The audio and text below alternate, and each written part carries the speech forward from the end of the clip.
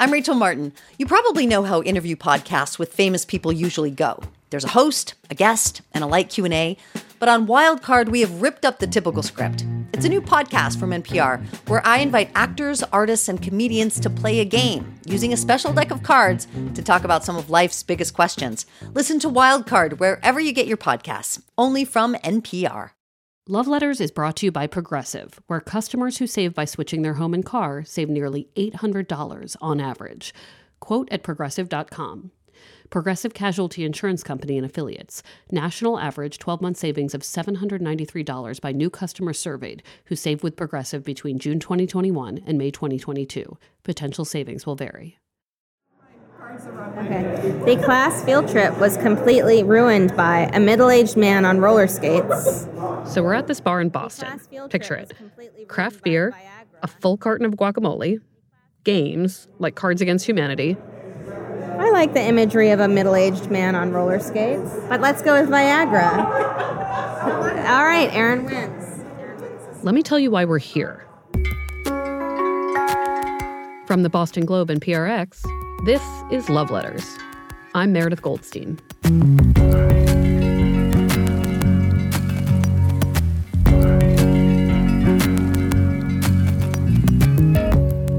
If you'd asked me 10 years ago, what do most people write into your advice column about?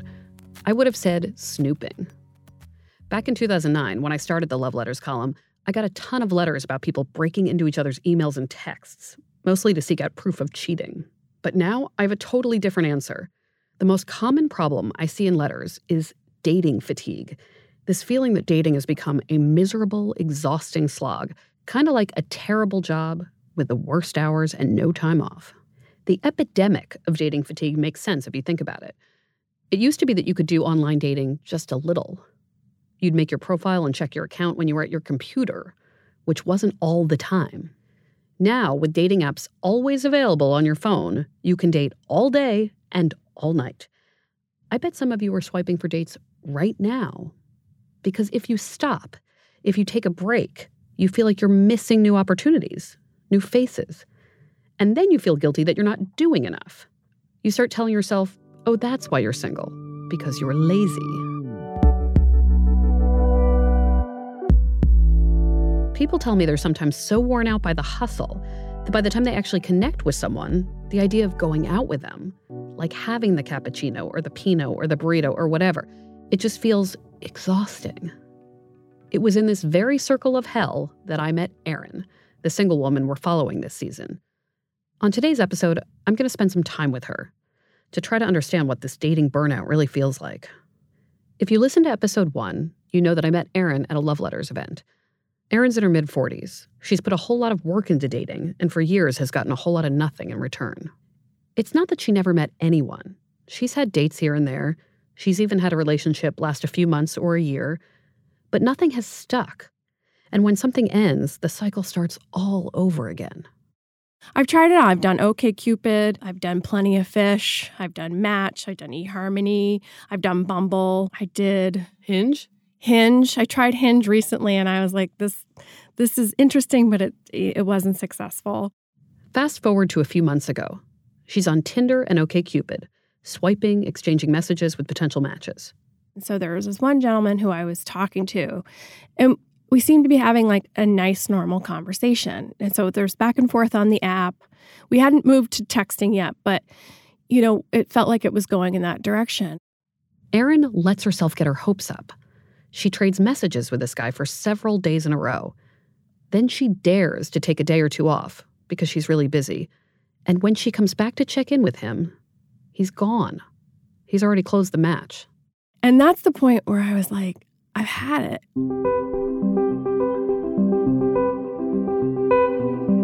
I was like, I don't need to put myself in that position anymore. So I not only deleted the apps, but I deleted my profiles. I was like, I need to clean the slate completely and just not put my energy there. I wasn't saying I would never do online dating again, but I was saying, like, I just can't do it right now. I totally get it. I mean, who could blame Erin for wanting to give up? Her constant fruitless searching felt as bad or maybe even worse than plain old loneliness. When I think about the 24/7 nature of looking for dates on apps, I have to think of Lane Moore. Lane is a New York-based queer comedian, musician, and author who recently put out a great memoir called How to Be Alone. She has spent a lot of time on dating apps. But for Lane, it's about more than just finding a partner. Tons of people know her for her comedy show, Tinder Live, this hilarious, though good-natured thing where she swipes left and right and communicates with men on Tinder in front of a live audience. My favorite bit is when Lane is confronted with a profile pic of an entire group of men, like at a bachelor party. She and her audience yell, "Which one is it?" Because, like, which one is it? You just have to wager that you would sleep with both of them. On stage, Lane makes online dating fun and playful. But it's clear the humor stems from empathy and a lot of personal experience. She's been there on both sides of a swipe. This kind of like slot machine dating is so different. Just that sort of like, I'm just going to keep playing. I'm going to be here all night. That's all fine and good if you're up for the game, she says. But what if you're not? It sucks. If your mindset is good, if you're in like a good, wonderful place in your brain, dating can be this fun game. You know, and keep playing can be like, yeah, sure. You know what? Just see who you meet. But I think that so many of us are like, I don't want to keep playing. I just want to get married and then die happy. Like, that's it. I'm tired. It can also just be super confusing. Like one day it seems promising, and the next it's totally hopeless. I'll go through phases where I'm not looking for anybody personally at all. I'm just like, oh, I don't have time for this. And then other times where I'm like, maybe. And that's why some people delete dating apps and then go back on dating apps and delete it, because you get like a weird burst of optimism. Like, maybe this is the right time. And then like 2 to 3 weeks later, you're like, this was not the right time. And then you're done for a while. Lane told me something interesting, and I hear this from people who've spent years using apps to find a partner. In the beginning, she says, she was excited and more than willing to meet people she matched with. Like, sure, why not?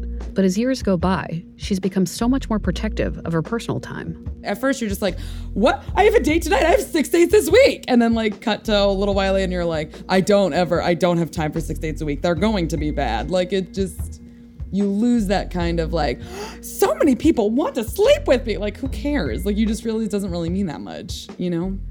The thing is, though, even if these dating apps might feel pointless, they do work for a lot of people. And when they work, they work. So many of my friends are getting married off Tinder. So many.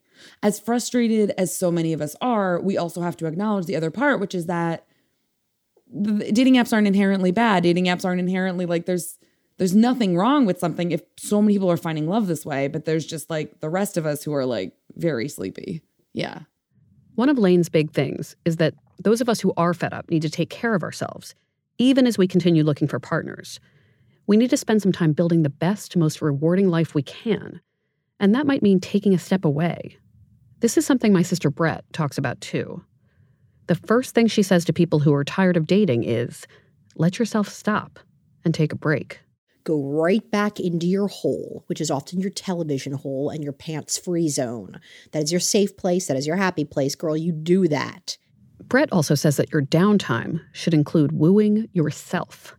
It's a whole philosophy she has. You basically go on a wonderful, beautiful, sexy date with yourself. And it could be spa time, right? It could be, and maybe once or twice it will be. But also take advantage of this town or city that you're in and do a thing that you would otherwise think would be a really cool date, and you do it on your own. This, Brett says, serves a double purpose.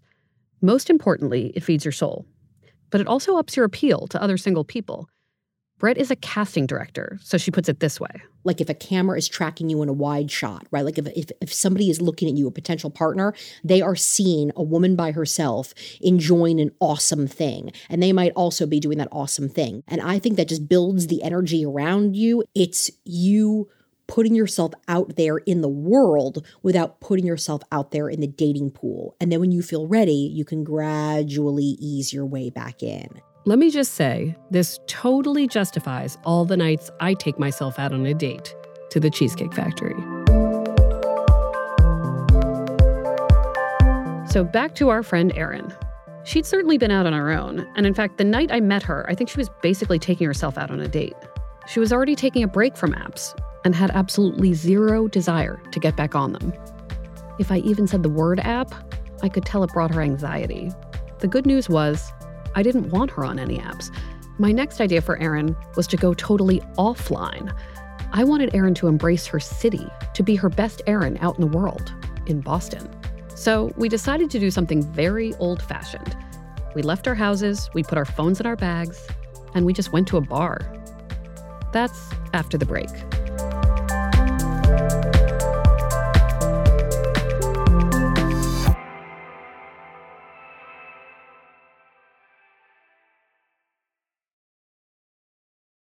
Before we get to the bar, I need to introduce you to someone. My friend Sarah. Hi, Sarah. Hi, Meredith. It's great to be here. I wanted to bring Sarah to my big night out with Erin because of all the people I know, she's the best at engaging strangers in conversation. Sarah will talk to anyone. She is a very good wing woman. One time, Sarah and I were in this parking lot leaving an event, and there's this guy, and he's walking around looking for his car too. And she stops him and starts talking to him, and I'm like, why is she talking up this stranger? And then all of a sudden I hear her say, "Sir, you have a lovely jawline." And then I realize she's picking him up for me. And that's the exact moment I started running. I joke that even though it's a generalization, but that I speak boy in that I have a lot of interests that generally heterosexual men do, like sports and comic books and certain films, and, can talk about the Rocky franchise till I'm blue in the face. And again, that's a generalization, but I think there's this stereotype of like lesbians hating men, and it's like, that's not true. I just hate that, they're in my way. I need to say here that Sarah herself is an excellent catch. She's funny and thoughtful and kind, and she's written 3 young adult novels. The most recent is called Here to Stay, and I highly recommend it. Sarah might squirm a little at this. It's far easier for her to talk someone else up to potential romantic partners. All of this is just so hard to navigate.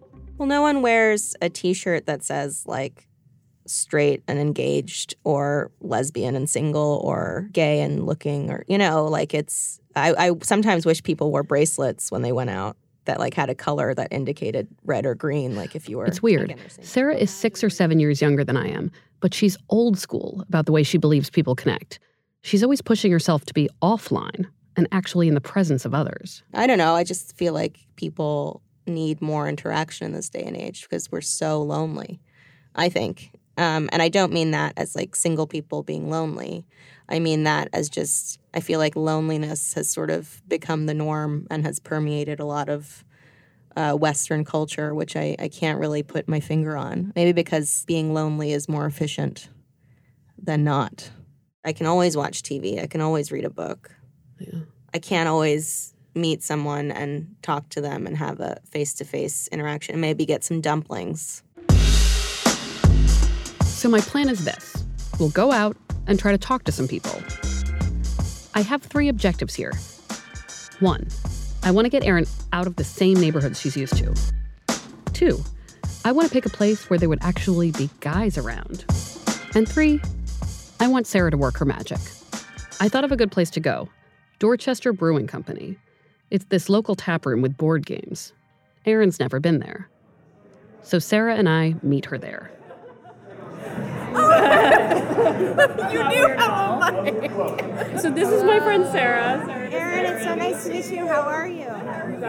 It's a lovely renovated factory-looking space with a lot of exposed wood that looks like what do they call it in construction world? Repurposed. We order drinks and chat up a guy who works at the bar, Peter. He tells us he met his girlfriend here. Seems like a good omen. She was ordering drinks at the bar, and it was a quiet night, and I was bored, I had nothing else to do, so I was sitting down chatting with her while she was sitting at the bar, and then she gave me her number, and yeah, that's what happened. Sarah and Erin decide to walk around just to get a sense of the place.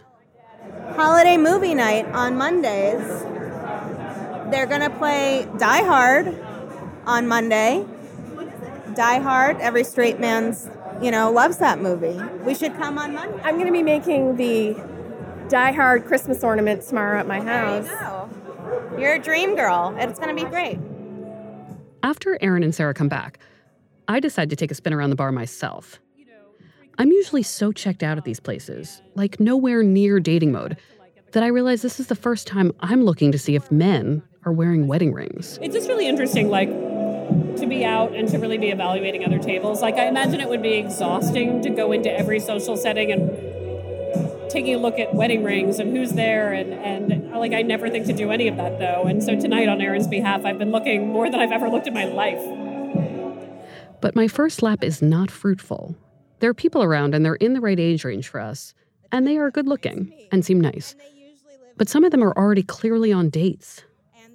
Another group appears to be coworkers on some sort of official company outing. And how do you even penetrate that? My report to Sarah and Erin isn't great. You just took a lap? Yeah. There's I think it's the same group you saw, but they're like deeply entrenched in Settlers of Catan, which... The Settlers of Catan guys, who are the best candidates right now, are trying not to make eye contact with us because I can tell they want to be left alone with their game so badly. And maybe that's for the best for them because I'm very good at Catan. I would have ended them. At this point, I decide to let Sarah take the lead. You take Erin around, I tell her. Go find the men. So we'll just wait a little while, let it marinate. Then something happens.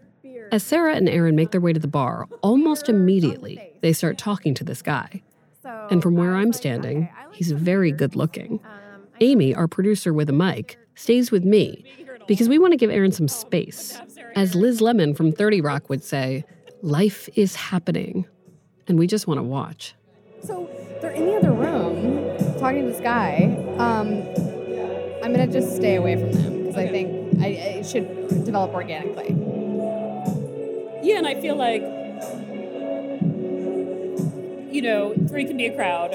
And I trust Sarah to, get the conversation going. And 4 with a microphone is not the recipe for a date. So. I am doing my part and inhaling chips and guacamole at this point. And inside, I'm like, we did it. We found Erin a man. This guy is smiling and nodding as he talks to Erin and Sarah is gesticulating wildly. Erin looks fantastic. And 30 minutes go by. And maybe I'm just planning their wedding a little bit. But then Sarah and Erin come back. And we're like, so? And Sarah says, There was a lot of talk about thermostats, and nothing else was getting heated up. And he had a girlfriend, which we found out later. But I think it was a good saddling up to the bar, talking to someone. I felt like this showed that we needed to create some sort of signal to say, it's time to get out of here. Because I was tired. I know how to control my thermostat, literally and figuratively. Here I'm thinking, Erin's over there meeting Mr. Right. Turns out he's a friendly, but coupled guy who works in facilities management. We hit a second bar, and we find much of the same thing. A lot of nice guys, all of them partnered.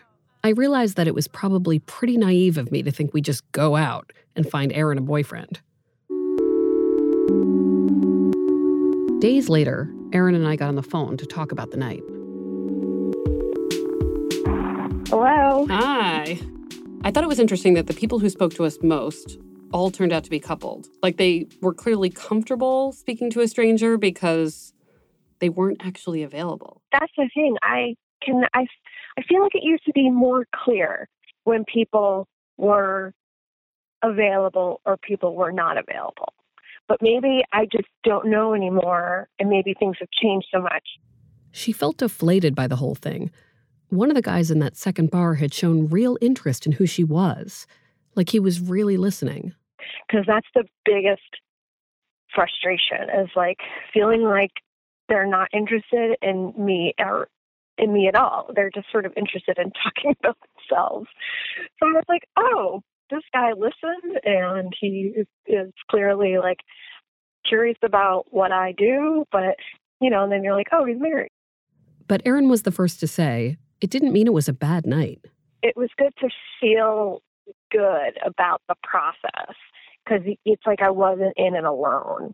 It's nice to have a buddy sort of out there who has your best interest in mind or has that goal in mind for you. And so that's nice, because out in the dating world, you're just sort of we're all out on our own, just doing the best we can. I also talked to Sarah about the night, and she's already feeling bad that she didn't get Erin betrothed, in one evening.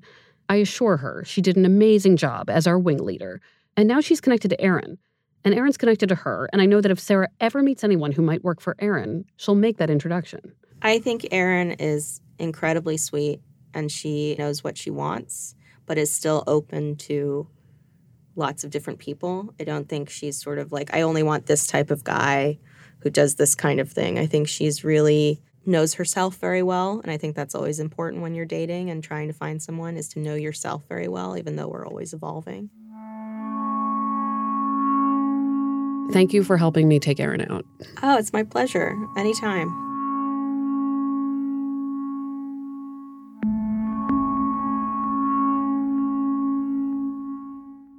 Another thing I noticed when I do a post-game with Aaron about the night is how she's changed. Just a few weeks ago, Aaron spoke about dating and her singleness with a certain tone of voice. There was a hopelessness to it. But now, that tone is a lot lighter. It seems like she feels pretty good. And then Aaron says something that surprises me. I have a date in theory next week through my original email. I love dates in theory. They're my favorite. They're my favorite kinds of dates. Because until I'm there, sitting in front of him, it's not a date. We're going to, in theory, meet at the end of next week for lunch. Weeks ago, I asked her to tell all of her friends that she was open to being fed up with people. There were a few false starts and canceled dates, but suddenly there's a new result. It wasn't without its challenges, though. You know, I said, do you want to meet in real life, IRL? And he wrote back, yeah, sure. So I was like, oh, that makes me want to cry, but I'm just going to pretend it doesn't and be like, great, like, yeah. And I was just like, oh, I just judge things so quickly because I've had so many bad experiences follow the same pattern. So I think, but I was like, Aaron, just like pretend it's going to be fine and just move forward with it. When I met Aaron, she'd taken herself off every dating app because she'd hit a wall. But when I hear her like this, like excited about a date, happy that she went out on the town, it seems like maybe she's jumped over that wall, or at least gotten a leg over it. So we'll talk after the date. Yes. Okay, good. That sounds good. Okay. Yeah, sure.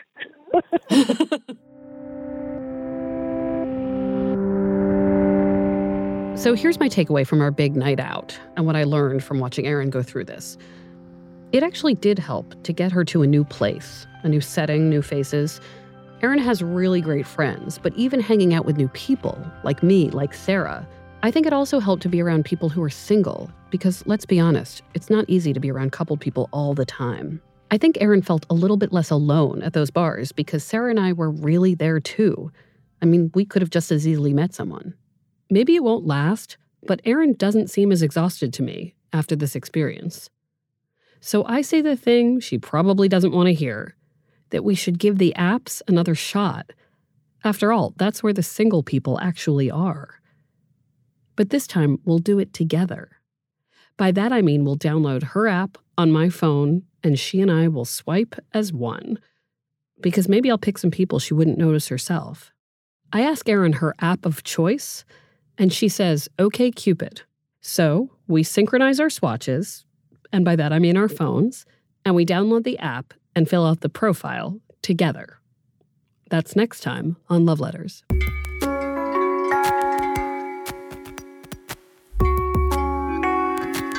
Love Letters is a production of the Boston Globe and PRX. The podcast is produced, edited, and engineered by Amy Padula. Audio mixing, sound design, and mastering by Ned Porter. Music by APM. Our executive producers are Scott Hellman and Janice Page. Special thanks to Linda Henry and Brian McGrory. We want to hear your stories of dating and meeting people, and not meeting people. Email us at loveletters@boston.com or tweet at us using the hashtag LoveLettersPodcast. On the next episode, I explore dating after trauma and trying to find solace in new, healthy relationships. I want somebody to understand what happened, how it impacted me, and more importantly, I want them to know where I am in my healing so that it's not a red flag for them. Be sure to subscribe to Love Letters on Apple Podcasts, Spotify, Radio Public, or wherever you listen. And if you like the show, leave us a review on Apple Podcasts. We're online at loveletters.show. I'm Meredith Goldstein. Thanks for listening. Remember to keep your dating thermostat on high.